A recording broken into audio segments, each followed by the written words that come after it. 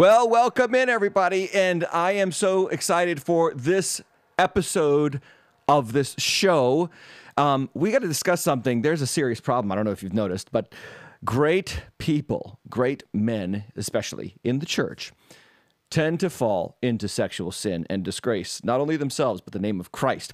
We have got to discuss this because it is a serious, growing problem in the world today. Plus, we're going to discuss something in the life of David that speaks to our spiritual battle within. We all struggle with sin, any number of sins, and today we're going to give you hope. Today we're going to give you lessons from the life of David on how we are going to win the battle within. This is your favorite night of the week, The Deep End with Tim Hatch.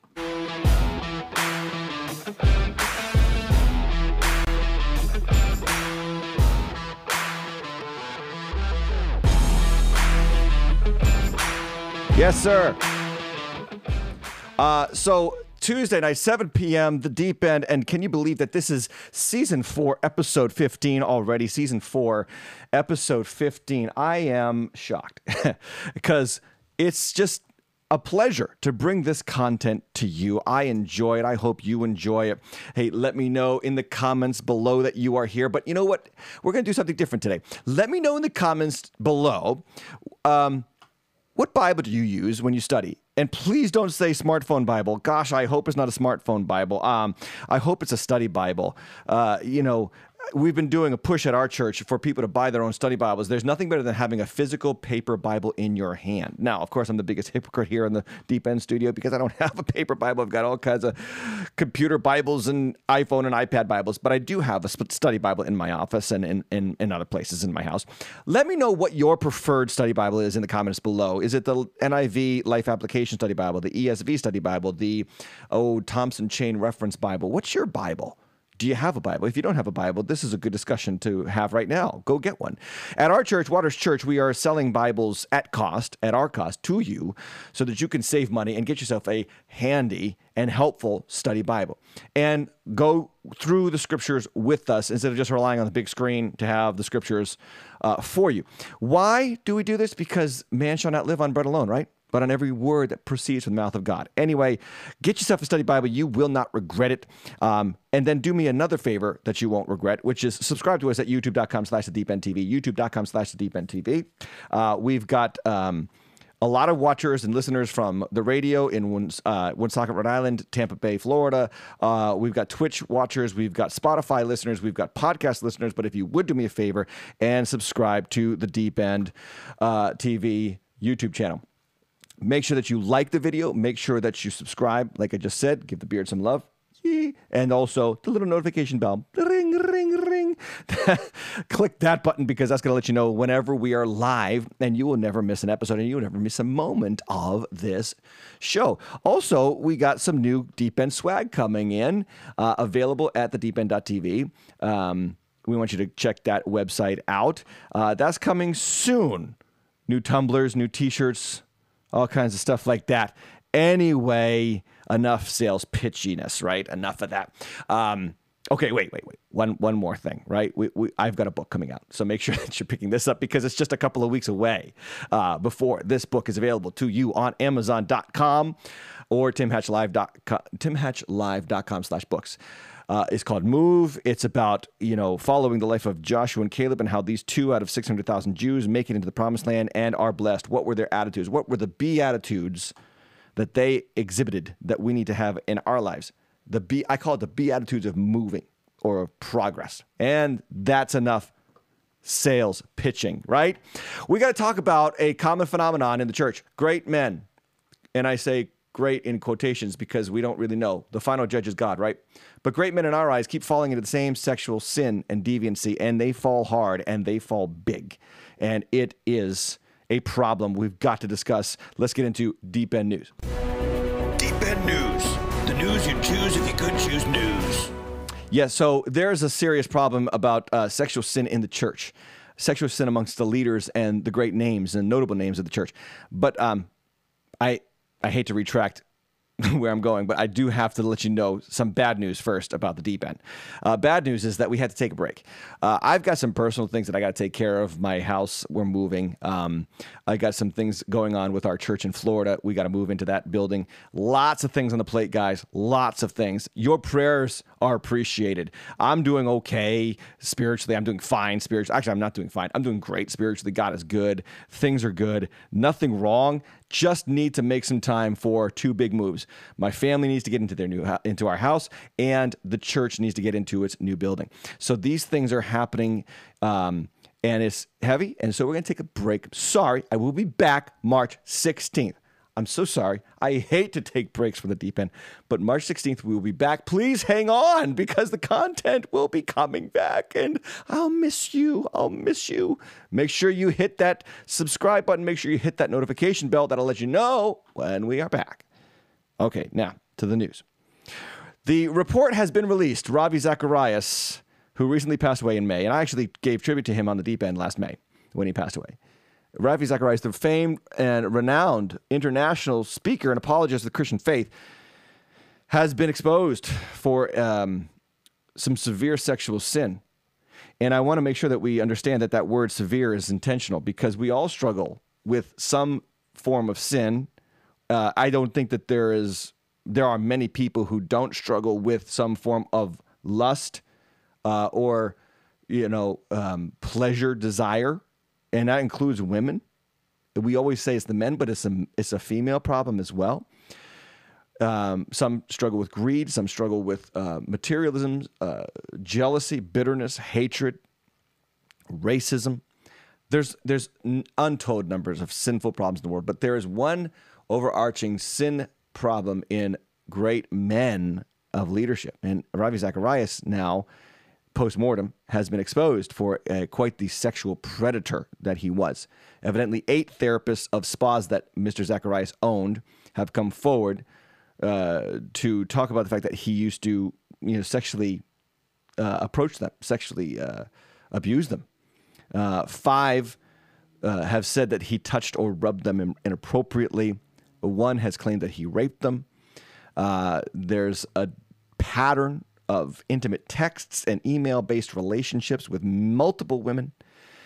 He had a phone that was kind of off the books that he collected selfies from women, naked selfies from women. I mean, much younger women, and countless details, countless numbers of these things going on in his life. Look, everyone suffers and struggles with some sinful proclivities, but this is beyond the pale. And there was a lot of manipulation. He would tell women that if they exposed him, they would be responsible for millions of souls that he reached with the gospel. He would point to the life of David. He would point to the life of Moses and Abraham, who had multiple wives, and he would say, this is justified biblically. Look, this is insane to hear this. For me, I was a big fan. I was a big admirer of Ravi Zacharias, and I thank God for the ministry that God gave him. But this is a problem that is common with great, quote-unquote, men in the church. Recently, Hillsong Church had the revelations of their pastor in New York City, Carl Lentz, who was involved in multiple affairs and has been exposed and had to resign and now lives in another area and is rehabbing with his wife and his family, trying to rehab his marriage. Thank God. We pray for him. But multiple affairs and multiple situations of deviant behavior have been exposed with regards to Carl Lentz. And then this on top of another news item that just came out last week. A married Hillsong Church administrator sexually assaulted a Philadelphia pastor's daughter. This is in the ChristianPost.com. And Hillsong is getting hit right now. And I'm a big fan of Hillsong music. I also thank God for Brian Houston. He's a man that I've admired. He's Pentecostal. I'm Pentecostal. I was raised Pentecostal. I've admired Hillsong worship. And let's not discount. Let's not throw the baby out with the bathwater. These are valuable men and valuable ministries to the glory of Jesus Christ. But there is a problem in the world today. And there's countless other names of men in recent history that have fallen from their position because of sexual deviancy. I think of Bill Gothard, who ran the Institute for Christian Religion or Christian Practices. I forget what the name of his ministry was, but he was accused of sexually harassing women under his ministry. Jimmy Swaggart in the 1980s, James Baker in the 1980s, Tullian Tchividjian this last couple of years. Great men who fall into this sexual temptation and then disgrace. And it is a problem. It is a problem for the church, and it gives the church a horrible name. Now, I want to do one thing, and that is we don't want to sit here and point fingers and say, bad men, bad men, bad. No, we should mourn for the spiritual condition of these men and for the spiritual condition of the church at large. The evangelical church's reputation is getting marred and dragged through the mud again and again and again. And unbelievers are watching this, and they're probably saying, this is why I don't want anything to do with the church, right? I mean, this is really what it is. It's just constant problems and the same deviancy that we see in the world, we see oftentimes in the leaders of the church. And this must not be. We've got to be people who are better than this. Amen? So we got to have a discussion. And this is the discussion that I want to have. Sex in the church. Sex in the church. What's going on with us? What is happening? Now, I'm going to actually take a peculiar track on this. A peculiar track on this discussion. And it's based on an author that I recently became familiar with. And by recently, I mean last night. She tweets, her name is Sheila Gregory. I'm going to put her Twitter handle up here. Sheila Gregory. And she's an author. She's a blogger. Her Twitter bio says Christian marriage and sex blogger and author, host of Bare Marriage podcast, changing the Christian convo about sex, the Great Sex Rescue book coming out March 2021 out of Bellevue, Ontario. She blogs at tolovehonorandvacuum.com. I love that website, by the way, tolovehonorandvacuum.com, talking about Christian marriage and Christian sex. So she went on a tweet storm about Ravi Zacharias and Carl Lentz and all these big names who have fallen into sexual sin. And she says, and I want to read the thread because the thread was pretty compelling, and then I'm going to make a point about it. And here's what she says. So let me read it and give you some highlights in her tweet thread about the problem with sexual deviancy amidst large Christian ministers. So she says, quote, "We are all bemoaning the celebrity Christian culture that led to Ravi Zacharias and Carl Lentz and so many others and their sex and sexual abuse scandals. But what if the problem is not just or even mostly celebrity culture? What if it is the evangelical view of sex? The evangelical view of sex." And she's going to make a point here about the evangelical view of sex that I wasn't even aware of. And I'm going to tell you why in just a moment. But here we go. She says, yes, celebrity culture gave these men and so many others more access to victims, and it gave them cover for what they were doing. But it was not celebrity culture that taught these men to objectify women. Our evangelical culture did that all on its own. And then she goes on to quote countless Christian books on marriage, Christian marriage books, on what they talk about concerning the male sex drive. So she says this, quote, "Take Every Man's Battle." This is a book on sexual purity for men. "Take Every Man's Battle" series of books, Every Heart Restored, which is one of the books in the series. She says, it says, quote, "Because of male hardwiring, men don't naturally have that Christian view of sex." Every Man's Battle says, quote, "We find another reason for the prevalence of sexual sin among men. We got there naturally simply by being male," end quote. So she says, got that? Men naturally sin sexually. And this is what we are told through these Christian books on purity and sexuality amongst men. She goes on, "God-given male sexuality and objectification of women are seen as one and the same. Our evangelical books tell men, God made you to objectify women and see sex as only physical. Your sexual sin nature is innately given. You can't help it." She's kind of right. And she goes on with countless examples about this. She says this, she talks about Tim LaHaye wrote a book called The Act of Marriage, and he said, quote, "Women must cultivate the problem of visual lust, whereas men almost universally must cope with the problem just because they are men." And then she says, so if men can't help it, what's the solution? Women. It's women who must keep men from sinning. Every Man's Battle says of Les, quote, once he tells you he's going cold turkey, I guess this is concerning porn. Once he tells you he's going cold turkey concerning porn, be like a merciful vial of methadone for him, end quote. This is Every Man's Battle. In other words, women, your job is to make sure that you sexually satisfy your husband because he can't help it, the fact that he wants to look at porn. And if you don't help him, he's going to do it. This is the point that she's making. In the book Sheet Music by Kevin Lehman, she says, he tells women to give their husbands oral sex or hand jobs during their periods or postpartum phase because they are difficult times for him. These are her words, not mine. But this is what Kevin Lehman writes in Sheet Music.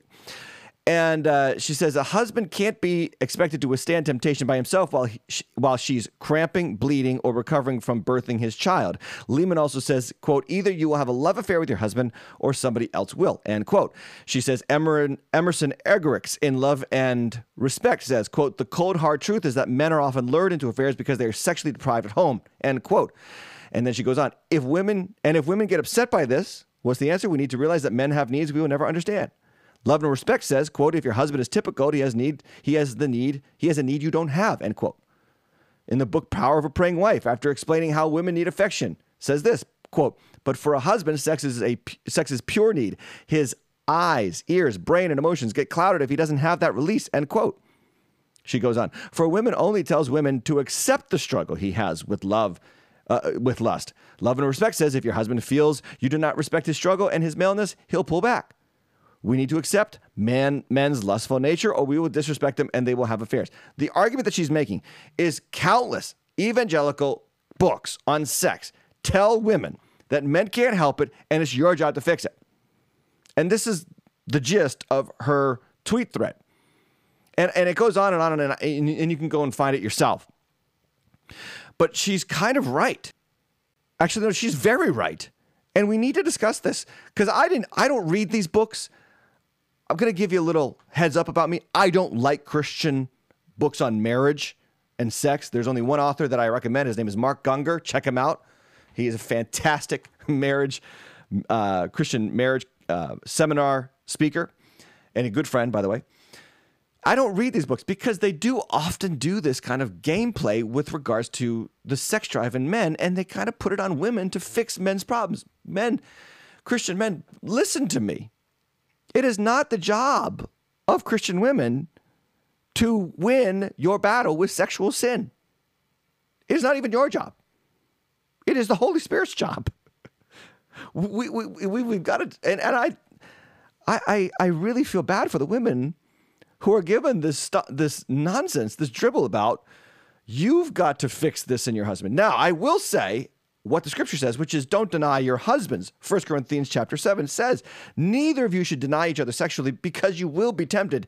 But we may be taking that. No, we do take that way too far when we expect women to be a functional methadone vial for their husband's sex drive. This is unhealthy. It's not right. And you say, well, why are you bringing this up on the podcast? Because we have to address the nature of our struggle. We have to stop doing what Adam did from the beginning. Remember that it was Eve that took the fruit at the instigation of the serpent. God shows up, searches out the man and a woman who are hiding, and he doesn't address Eve, he addresses Adam. Why? Because he had headship over the spiritual authority, the spiritual life of the garden. He was given the law. He was given the rule not to eat from the tree of the knowledge of good and evil, and he abdicated his role to silence the snake, to guide and lead his wife, and sat there while she had a conversation with the snake and then ate the fruit after she ate it.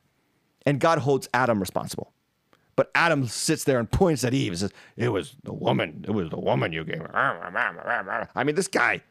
And ever since then, man has been blaming other people or things for their sinful proclivities. And it even seeps into the evangelical subculture when we have countless evangelical Christian books on sex telling women that they have to take ownership of their husband's struggle with sex. We have got to stop the nonsense, because it is nonsense. Your battle with sin is not someone else's fault. And you know me, guys, I really get sick of the perpetual victim culture that abounds in 2021 in our country, and it seeps right into the church. Everybody in the church is a victim. Oh, they hurt me. Oh, this happened to me. Oh, I wasn't raised right. Oh, I married the wrong person. Oh, I was abused as a child. And look, no one is discounting the horrible things that have happened to you. But at some point, you've got to stop blaming.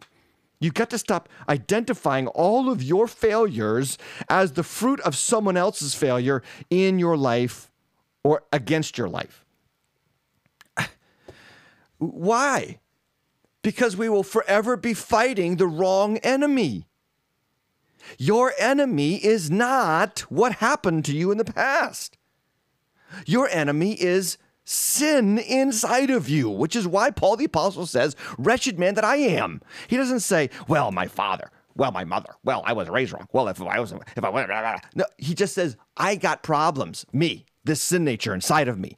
Let's identify the problem so that we can get to the solution and start winning in the power that Christ has provided for us, the power of the Holy Spirit and the name of Jesus. Amen? Anyway, Sheila Gregory, she brings up a great point. I encourage you to follow her and check out the book. I don't usually recommend. I haven't even read the book, so take it for what it's worth. But I bring this up because it has everything to do with what we're talking about today on the deep end in our struggle with sin. So that's the news. Make sure, again, if you are just tuning in, like and subscribe to us at youtube.com/thedeependtv. Like and subscribe at youtube.com/thedeependtv. And if you're just joining us as well, make sure that you let me know what your favorite study Bible is. What's your weapon of choice? And speaking of the Bible, let's get to it as we go verse by verse through the life of David.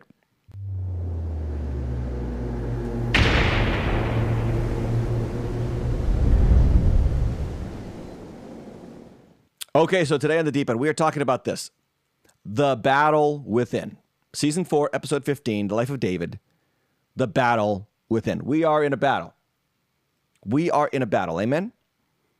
Let's talk about where we are in the life of David and in the historical narrative of his life.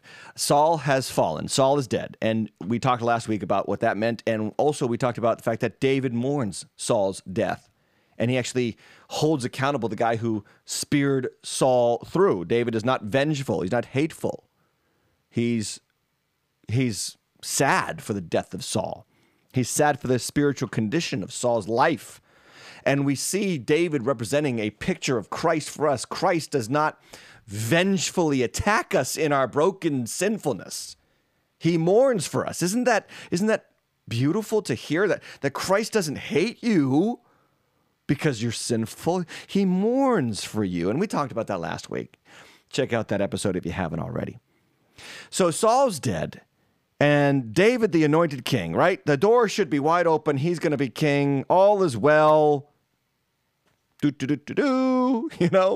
Right? All hail King David. Well, it's not that easy. And we have a picture here of King David who represents for us coming to Jesus. Saul dead, David alive. Jesus, when we become saved, remember in baptism, we go into the water to represent that we have died to ourselves. We come out of the water to say Christ is risen in us. And so we have a picture here in 2 Samuel chapter 2, which is where we are today. We have a picture here of the new beginning in the Christian's life when we come to Christ. And when we come to Christ, the battle is just beginning. Yes? The battle is just beginning. If you are under the impression that coming to Christ means the solution to all of your struggles inside of you, wrong. There's going to be a battle until the day you die, and you're going to struggle. Paul the Apostle talks about this in Romans chapter 7. He says, I find a law in my body, and it makes me a prisoner. It makes me a captive to the law of sin that dwells in my members, and it makes me do things that I don't want to do, and makes me not do the things that I do want to do. And then he gets to the end of that chapter, as I've already quoted this verse, Romans 7:24, wretched man that I am, who will deliver me from this body of death? And then he says, thanks be to God through Jesus Christ our Lord. In other words, the answer to our sinful battle is not that our wives satisfy us sexually more, or our children obey us more, or our boss respects us more, or our family gives us more appreciation. No. The solution to our struggle with sin is Jesus Christ. Period, full stop. Because Jesus Christ, through his death, burial, and resurrection, provides for us the Holy Spirit who comes into our bodies to do war with that old nature. So while Saul is dead, we're going to see in the early years of David's reign, quote unquote reign, because it's going to be progressive and eventual, we're going to see that the kingdom of Saul, which represents our old sinful nature, does not die easily. In fact, that's what I want to put up here on the screen for you guys. The God of self, which is what Saul represents, the God of self does not surrender easily. He just doesn't. He is going to fight us until we die or Jesus comes. So with that in mind, let's get into it. As Saul is dead, David reigns. Here's what happens. Verse 1 of 2 Samuel chapter 2. After this, David inquired of the Lord, shall I go up into any of the cities of Judah? Now remember, David is at Ziklag. That's in Philistine territory. And the Lord said to him, go up. David said, to which shall I go up? In other words, where do you want me to go, Lord? And the Lord said, to Hebron. So David went up there, and his two wives also, Ahinoam of Jezreel, and Abigail, the widow of Nabal of Carmel. And David brought up his men who were with him, everyone with his household, and they lived in the towns of Hebron. Now, I love how the Lord sends David to Hebron here, and there's reason for this. Hebron was the highest elevation in the land of southern Israel, in the land of Judah. It was also the most strategic plot of land, city, militarily, for the land. It is obvious that the Lord is leading David to do battle for the soul of the nation. Again, if this is a picture of Jesus Christ for us, here's the good news. Jesus Christ, when he comes into our lives, when he is Lord, he takes position, he takes strategic position in our hearts to do battle for the soul of our lives. Amen. This is good for us. And I love studying the Bible this way when you look at everything as pointing to Jesus, because it helps you understand the battle that you have as a Christian. That though Jesus is Lord, he is not yet in absolute control over every part of your life. But the Lord will strategically place himself in a position where he has the highest authority over the rest of your life and will progressively change your life by his grace. That's good news. Amen. Verse 4, and the men of Judah came, and there they anointed David king over the house of Judah. When they told David it was the men of Jabesh Gilead who buried Saul, David sent messengers to the men of Jabesh Gilead and said to them, may you be blessed by the Lord because you showed this loyalty to Saul your Lord and buried him. Now may the Lord show steadfast love and faithfulness to you, and I would do good to you because you have done this thing. Now therefore let your hands be strong and be valiant, for Saul your Lord is dead, and the house of Judah has anointed me king over them. So he reaches out to these loyal followers of Saul. Remember last week we talked about these men from Jabesh Gilead. They went and valiantly retrieved the body of Saul, which had been nailed to the wall in Philistine territory. They went and valiantly rescued the bodies of Saul and his sons, and then buried the bones in Israelite land. Anyway, David thanks them for this service. And again, we're just meant to see the heart of David. He is not vengeful. He is not hateful. And just like for you, Jesus Christ is not vengeful. He's not hateful. I wonder here who's listening to this right now, and you just feel like that your sinful condition just makes Jesus just be like, I'm done with this guy. I'm so sick of this girl. I'm so tired of them. That's not who Jesus is. That's not how he acts. And we have a picture of it here in the life of David, of a Savior who mourns our condition and whose heart goes out to us and has come to save us. But we must surrender to him and his grace will sustain us and strengthen us and lead us through. Amen. Okay, so let's go on. Verse 8. But Abner, the son of Ner, and by the way, the cousin of Saul, okay, so Abner, son of Ner, commander of Saul's army, took Ishbosheth, don't you love the names of some of these guys? Took Ishbosheth, the son of Saul, and brought him over to Mahanaim, and made him king over Gilead, and the Asherites and Jezreel, and Ephraim and Benjamin, all Israel. Ishbosheth, Saul's son, was 40 years old when he began to reign over Israel, and he reigned 2 years. But the house of Judah followed David. So you see this little schism right here. between the Judahites who follow David and the Benjaminites and a lot of the other tribes of Israel following the kingdom of Saul. And Abner, who's this, military general under King Saul, he rejects the authority of David. He rejects the kingship of David. And so there's going to be a schism. There's going to be a battle. It's setting up now. The lines are being drawn. And so Abner takes Ishbosheth, the son of Saul, and tries to establish him as king. Now, Ishbosheth's name is interesting. Do you know what it means? It means man of shame. Man of shame. Now think about this. If Saul represents the sinful nature, if the kingdom of Saul represents our sinful nature, our self-centered nature, the best, when we become Christians, the best the sinful nature can do is make man of shame king.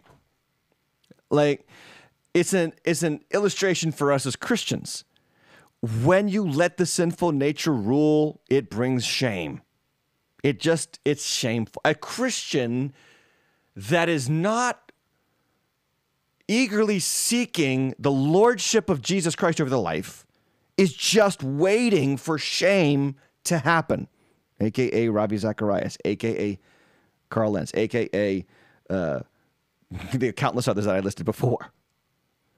You've got to fight the battle and seek the Lord. And again, I don't point my finger at these guys and say, because I am a man of similar passions as every other one of us is, and we are all in this battle, and we have got to fight with the weapons of warfare that Christ has provided, Jesus Christ and the Holy Spirit.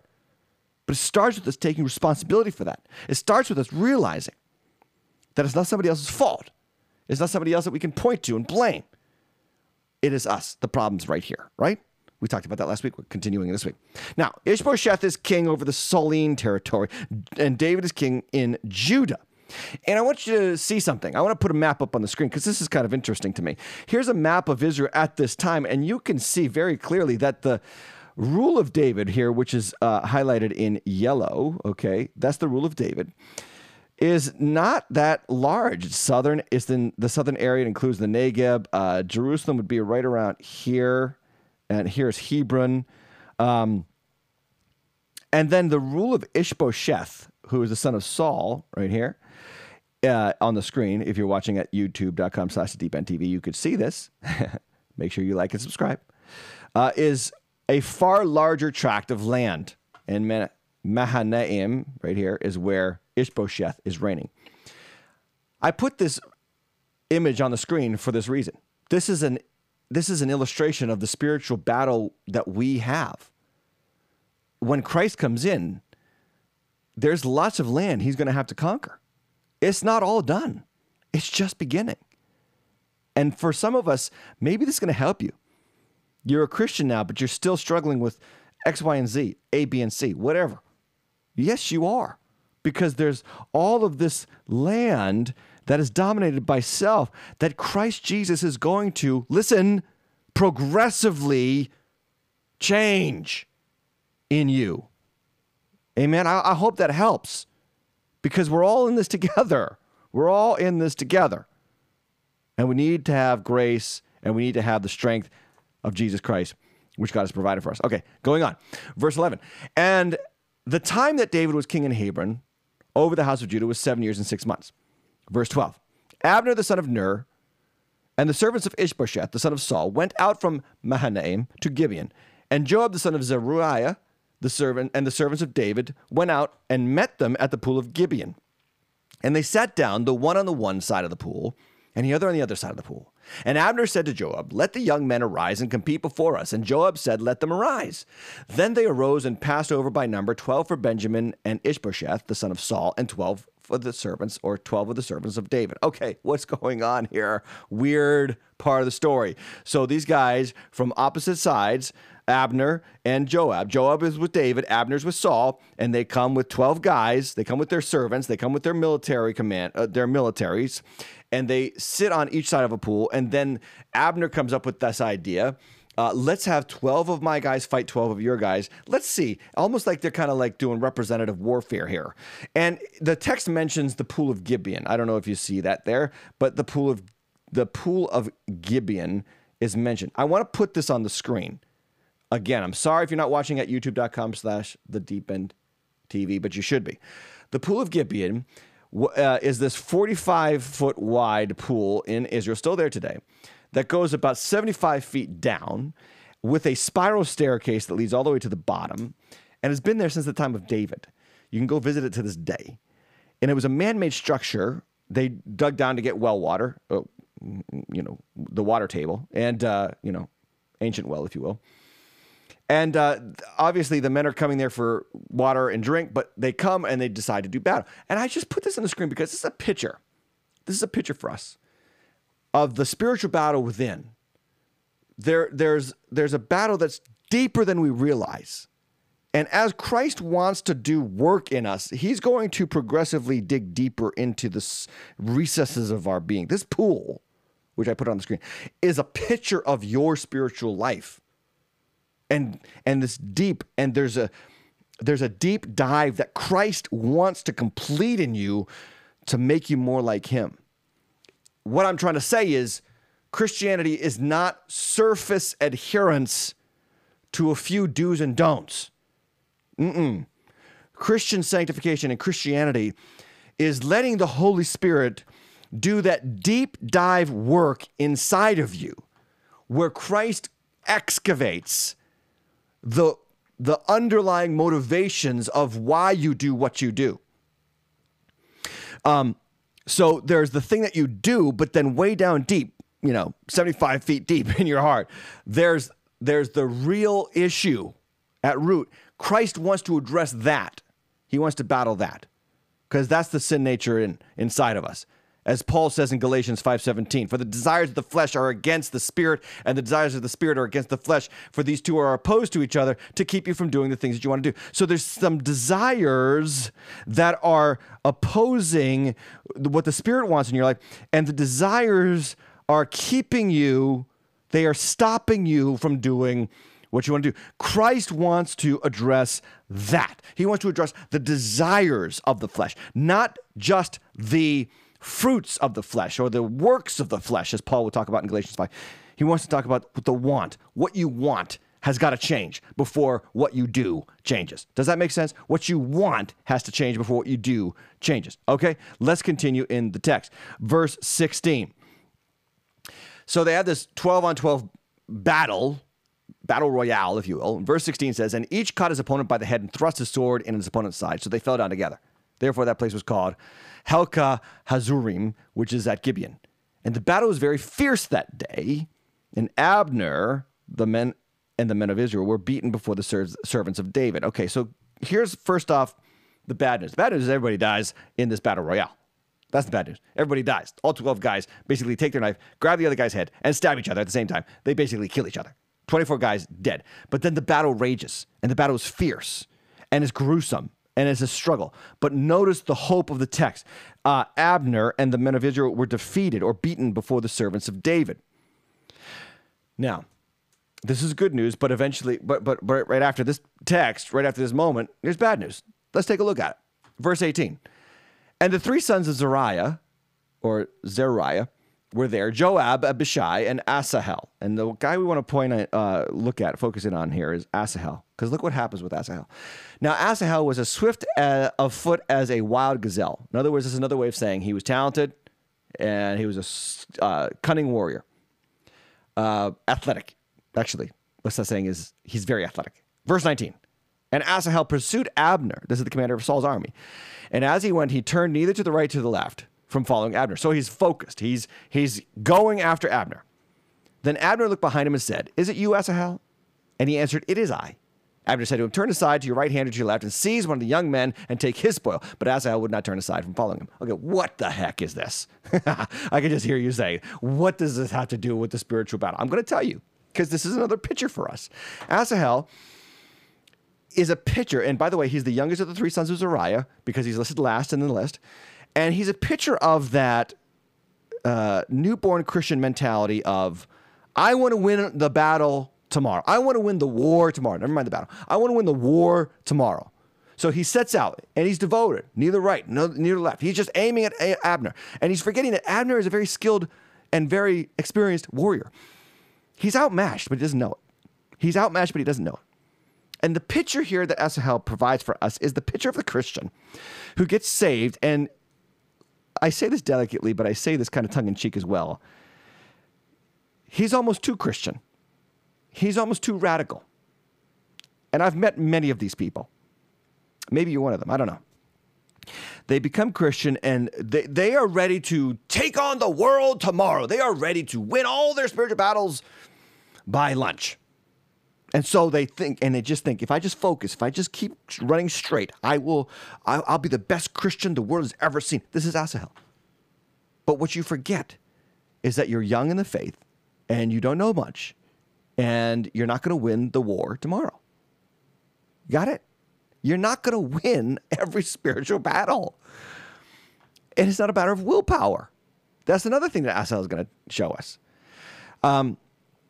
There's this youthful exuberance of Christian development that I have seen happen in so many people's lives that leads to one of two results. And the first one is defeat and discouragement because you can't win it all tomorrow. I don't care how spiritual you think, or how much you fast, how much you pray, how much you read. I don't care how much church you love. I don't care. You're not going to win all the spiritual battles in your life tomorrow. You're just not. You're a young Christian. You have entered into a lifelong struggle against sin, and it's not easy. And take it from somebody who's 44 years old, 23 years in public ministry, a Christian for 39 of those years, right? The struggle is always going to be there, and you're not going to be perfect. You're always going to disappoint. In fact, the more you grow in Christ, the more you're going to see how much more imperfect you are than you realize. This is why when Paul describes his Christian life, the older he gets, the more of a sinner he sees himself to be.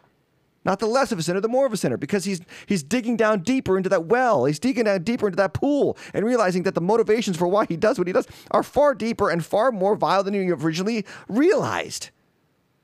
So the first result of that youthful exuberance to win the spiritual war tomorrow can lead to defeat and discouragement because you won't. But secondly, and even more destructively, it could lead to temporary success, which leads to arrogance and pride, and eventually intolerability as a Christian.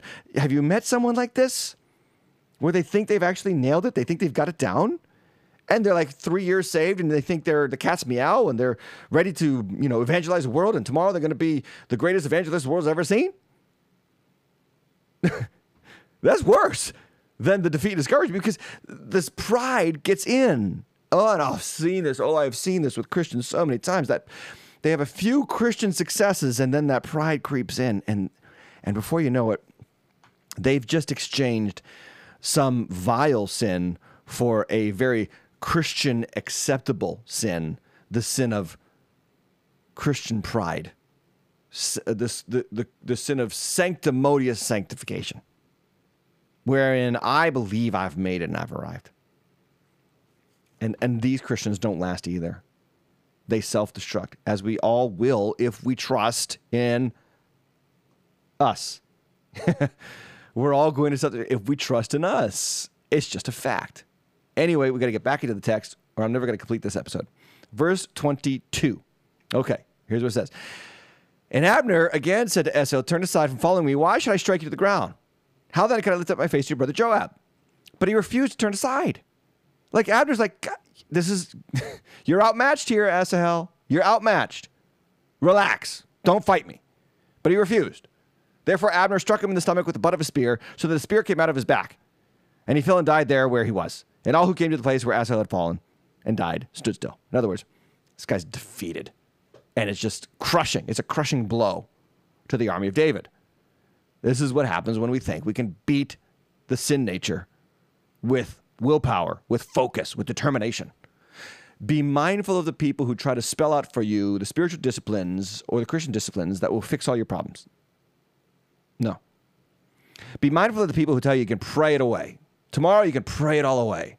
In fact, the gays have a point here, because we've been telling the gays to pray the gay away, and it doesn't work. And I agree, it doesn't work. If that's your struggle, and homosexuality which is unbiblical, which is not biblical Christ-like behavior. Okay, I'm always going to say that. I don't care if it offends somebody, but hopefully I can help someone here. When that's your struggle, I am not going to sit here and say, you can pray it away. You can fast it away. That might be your struggle.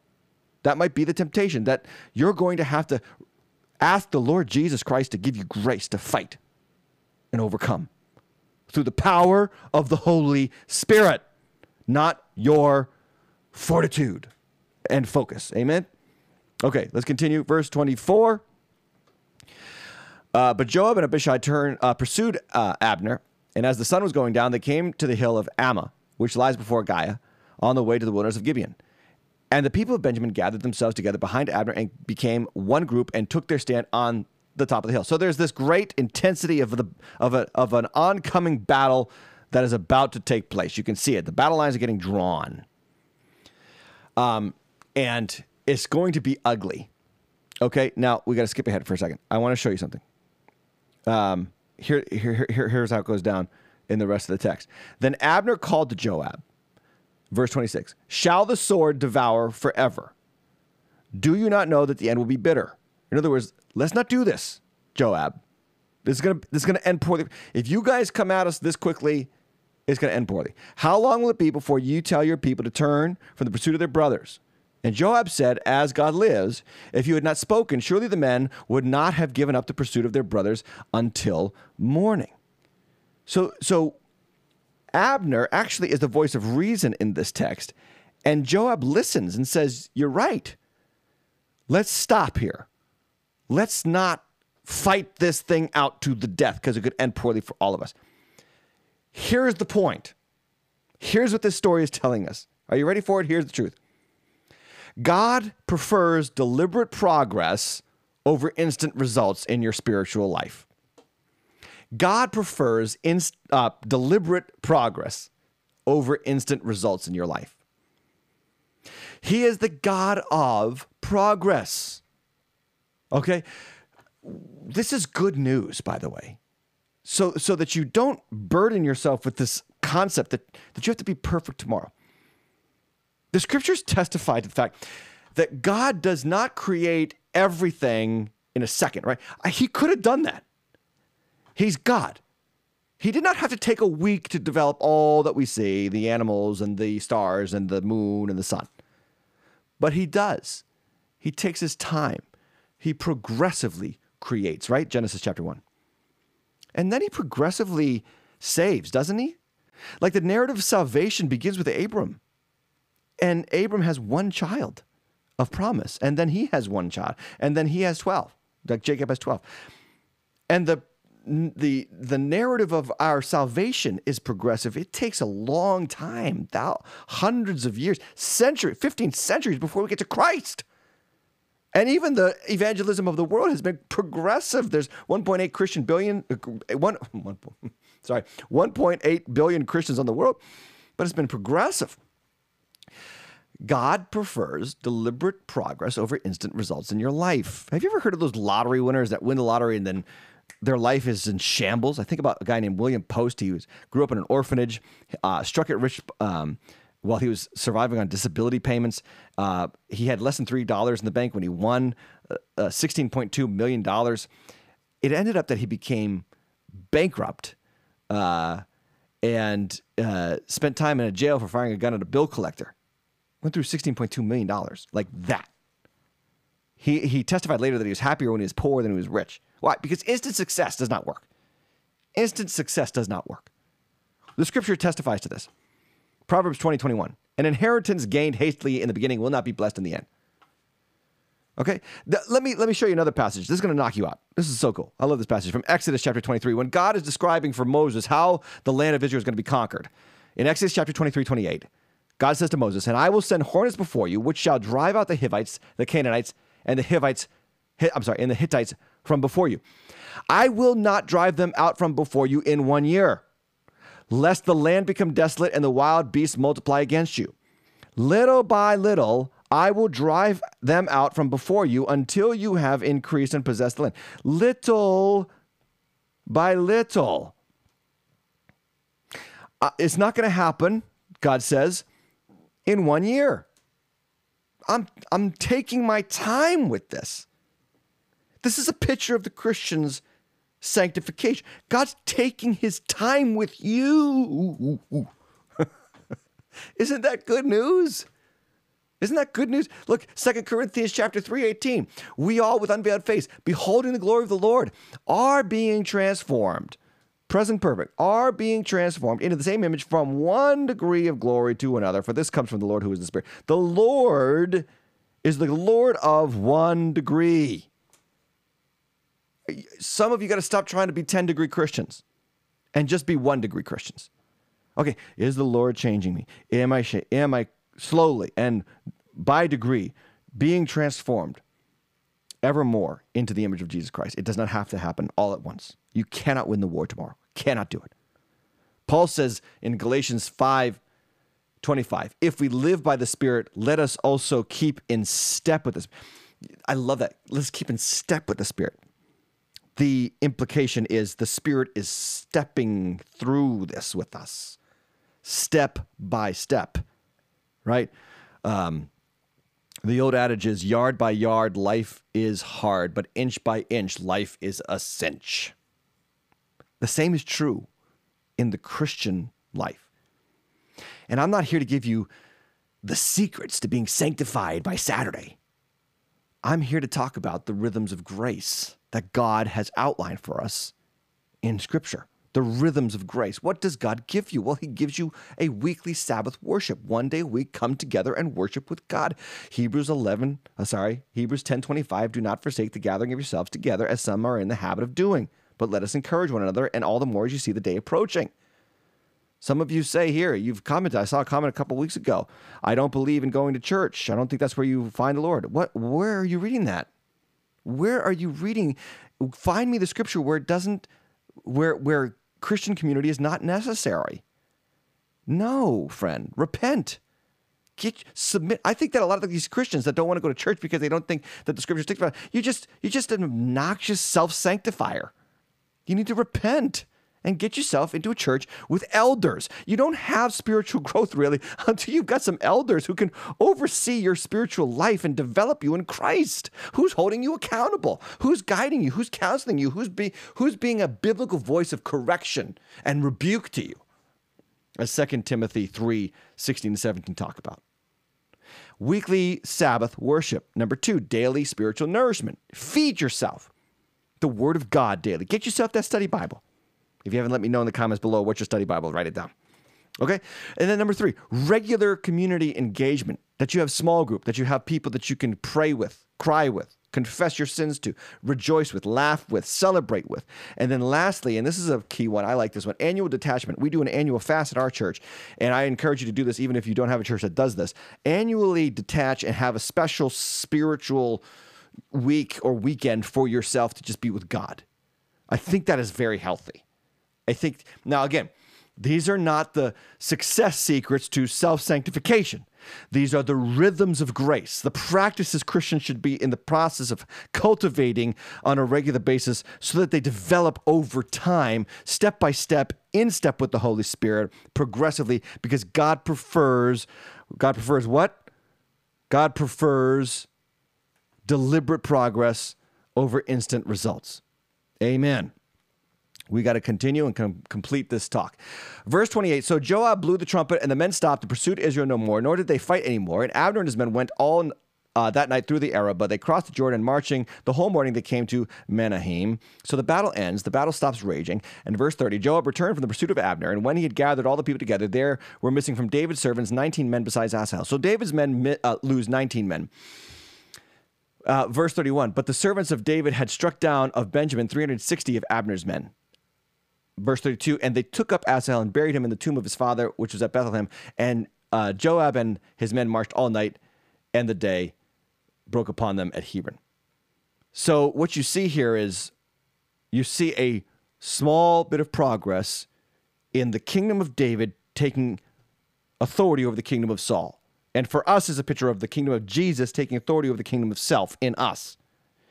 It's a small piece. 360 men is not that much, but David only loses 19. This picture of progress. Yes, it's going to hurt. You're going to lose some battles, but you're going to win much more in Christ Jesus. First verse of chapter 3 in 2 Samuel. There was a long war between the house of David, the house of Saul and the house of David. There was a long war. There was a long war between the house of David and the house of Saul. And David grew stronger and stronger, while the house of Saul became weaker and weaker. What is that saying?